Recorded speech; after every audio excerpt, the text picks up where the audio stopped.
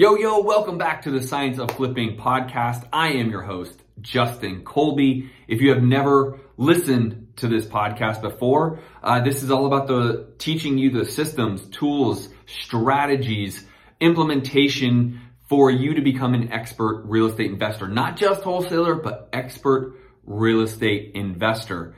I myself have done over 1,800 deals. I'm actually creeping on 2,000 over the last 14 years, and I'm actively doing deals in 12 different states. And so hopefully you can get a lot from this podcast. If you're listening to this on iTunes, please give me a 5-star review. And if you are one of the fortunate ones that has listened to me and gone over to YouTube and actually subscribed to my channel, then you are likely watching this episode. YouTube.com/Justin Colby. Go subscribe and start watching these podcast episodes, because then you get to see me. And sometimes I do some funny stuff. So this is an important episode for those that are looking to buy rentals. Now, everyone should be looking to buy rentals because that's what you are in real estate for, right? You're in real estate to actually generate wealth. As much as ATM is considered like sorry about that. As much as wholesaling is considered like an ATM to me, right? It spits out a bunch of cash.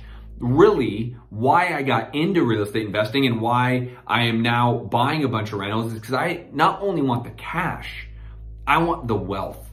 I want the wealth accumulation from buying rentals. And we're actually virtually buying rentals right now in Oklahoma, both in Tulsa and Oklahoma City. And just yesterday, I wanted to buy a home in Fayetteville, North Carolina, but got beat out by another investor, unfortunately. And so I'm also wholesaling virtually, but also buying rentals virtually. And so this subject will be about when do you Airbnb a rental and when do you keep them as a long-term rental, okay? And so there's a couple pieces of advice I want to start out with is if you are considering a home that you're looking to buy, whether you're negotiating the deal yourself, you're buying it from a wholesaler or the MLS, the first place I would look if you're considering it to be an Airbnb is what is on Airbnb in the general area. And I would probably go out within a mile or two, but you really want to make sure that there's even Airbnb interest in that area, right? And then so once you do that, and I probably wouldn't go out much more than 2 miles, right?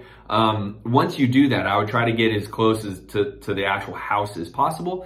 Then you want to start looking at how much are they renting for, and then look at the pictures, obviously, to see what type of remodel or, some properties become like bachelor Airbnb type things or bachelorette Airbnb type things.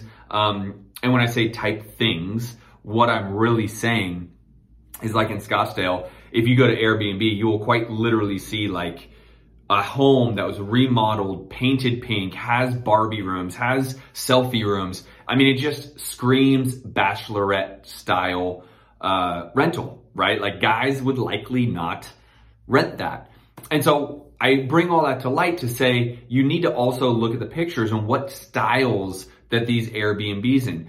By the way, some might not be remodeled at all. They just might be in a good location that people want to stay in for a vacation, right? And I bring all this up because I'm looking at buying a condo in Scottsdale, and I'm debating whether you do a remodel or not because it's quite literally in Old Town Scottsdale. This is where everyone wants to be because of the bars, the restaurants, the nightlife, etc., right? The shopping. And so do you really need to go in there and spend a bunch of money making an Airbnb, or could it just be in the right location? And those are the things that you need to be looking at when starting to consider, am I going to use this property as an Airbnb? So again, first of all, go to Airbnb, go no more than 2 miles out, start looking at how much these properties are renting for, do like kind. And what I mean by that is like, if you have a 3-bedroom, 3-bedroom, 2-bathroom house, 1,800 square feet, then look for something similar to that. Don't go look for a 5-bedroom with a pool. Like, don't compare something that is not like kind,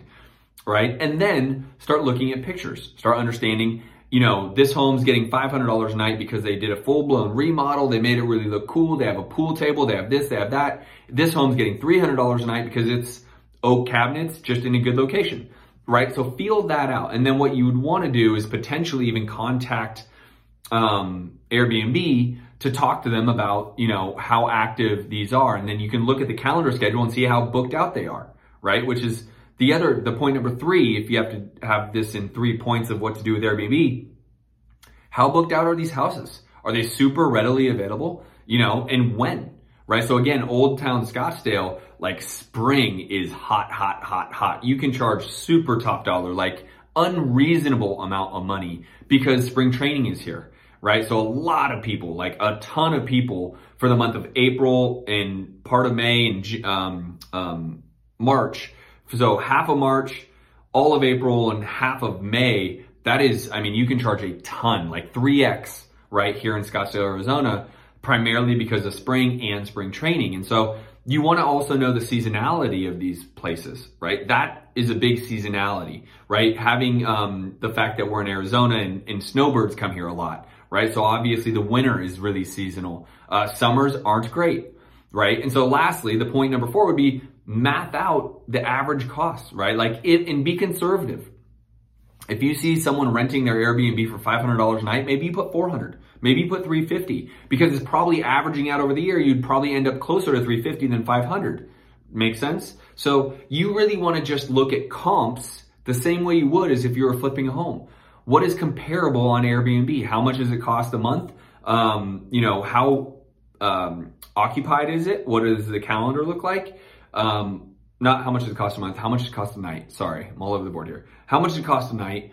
What's the seasonality? How occupied is it? And then what are the other ones around there? What's the condition of the actual remodel if there was a remodel? Now, then you do the simple math. So for example, if you are looking at buying a home for, you know, I'll use the Scottsdale Airbnb idea is I'm buying it for $350, doesn't need a single dollar. Like maybe I'll put new carpet in there. So let's call it I'm in it for $360. Can I make this a 2x multiple? Can I get a 2 or 3x multiple in terms of return, right? Can I make $6,000 to $10,000 a month making this an Airbnb? Because that would be way more than I could for a long-term rental. Now let's talk about that. Let's transition into why you'd maybe make this a long-term rental. Well, first of all, the consistent income, right? You have a lease for a year. You don't have to really worry about seasonality. Maybe you have a 2-year lease. You don't have to worry about spring or winter or summer. In summer here is very difficult sometimes for Airbnb. Not a lot of people love the summer here. It's hot. So you have that consistent income, but it is much lower. As I mentioned, if let's just say I buy this for $350, I put some carpet into it, I'm into it for $360. Let's just make the argument it's going to rent for $2,800 a month, $3,000 a month. Now that's a good little rental, right? I got the 1% rule, right? I want to be all in and roughly get 1% of all in cost back monthly. So if I'm all in for $360,000, I want to make sure that I'm making roughly $36,000 a year gross. Okay, that's gross. So if I can do that, it's a good long-term rental. So that's point number 1. The point number 2 will be consistency. Now, Airbnb might get me a 2x multiple, right? I might make $72,000 a year on that same property with Airbnb, but I might have some inconsistency in how I make it. Summer months might be really, really slow. So I have to cover those summer months mortgages and costs, things of that nature. I might not make $72,000. Maybe I only make $50,000. Was that really worth the headache and issue that comes with having a short-term rental, right? Because you'll also need, you know, property management on the short-term rental because you got to turn that home over every couple days when new tenants are coming in. So you need to really look at the gross and then net numbers. And then you want to look at what kind of business model you're looking to run. Airbnb is a much more active, passive model, right? Now, yes, Airbnb as a company handles a good portion of it, but you still need to manage, you know, whether the housekeepers are doing the things that they need, whether the Airbnb property manager is doing the things that they need to be doing. There's cost to all that.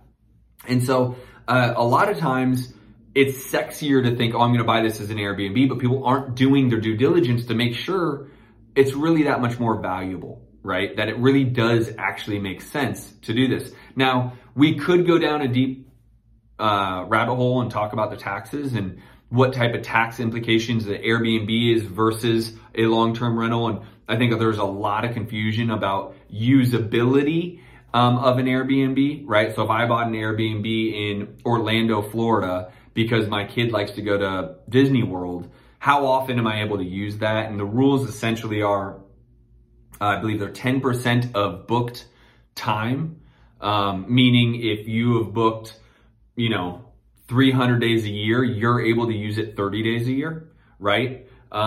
Which is great. And that keeps it in a business model where you can get maximum tax write-off. But instead of, telling you all the things that my accountant has told me, I would tell you to talk to your accountant, which would be the last decision-making effort on whether you keep something as a long-term or an Airbnb. Let's just use the example. Airbnb is 2x gross revenue from a long-term rental. You like this idea, but you're also going to be looking to get maximum tax write-offs. You want to talk to your accountant about what's going to help you more in the long run, not the short 1 year run, but the long run, having this as a long-term rental or this is an Airbnb, and weigh the pros and cons about the tax write-offs, whether it's depreciation, whether it's the usability of the actual home you're buying. I know a lot of people that, kind of work the system and essentially buy homes that they essentially want to live in, not live in, but visit a lot, right? Like in Pine Top or in Sedona or whatnot. And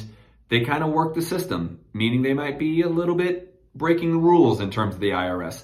And listen, it is up to them to make those decisions. But I tell you, when making this decision about long-term rental versus short-term, last point would be talk to your accountant about what are the tax liabilities, issues, and the best option for yourself going into buying that deal. So hopefully this helped. I know there's a lot. Hopefully you can take some of this and at very least, the minimum I would hope is for you to call your accountant to know the pros and cons of both, and then for you to be able to buy some more rentals, because I'm all about wholesaling your way to wealth, and that includes buying rentals. If you're not yet subscribed to YouTube, go to youtube.com/Justin Colby and watch these episodes live. Not live, but watch them on YouTube. I look forward to seeing you guys on the next podcast. Peace.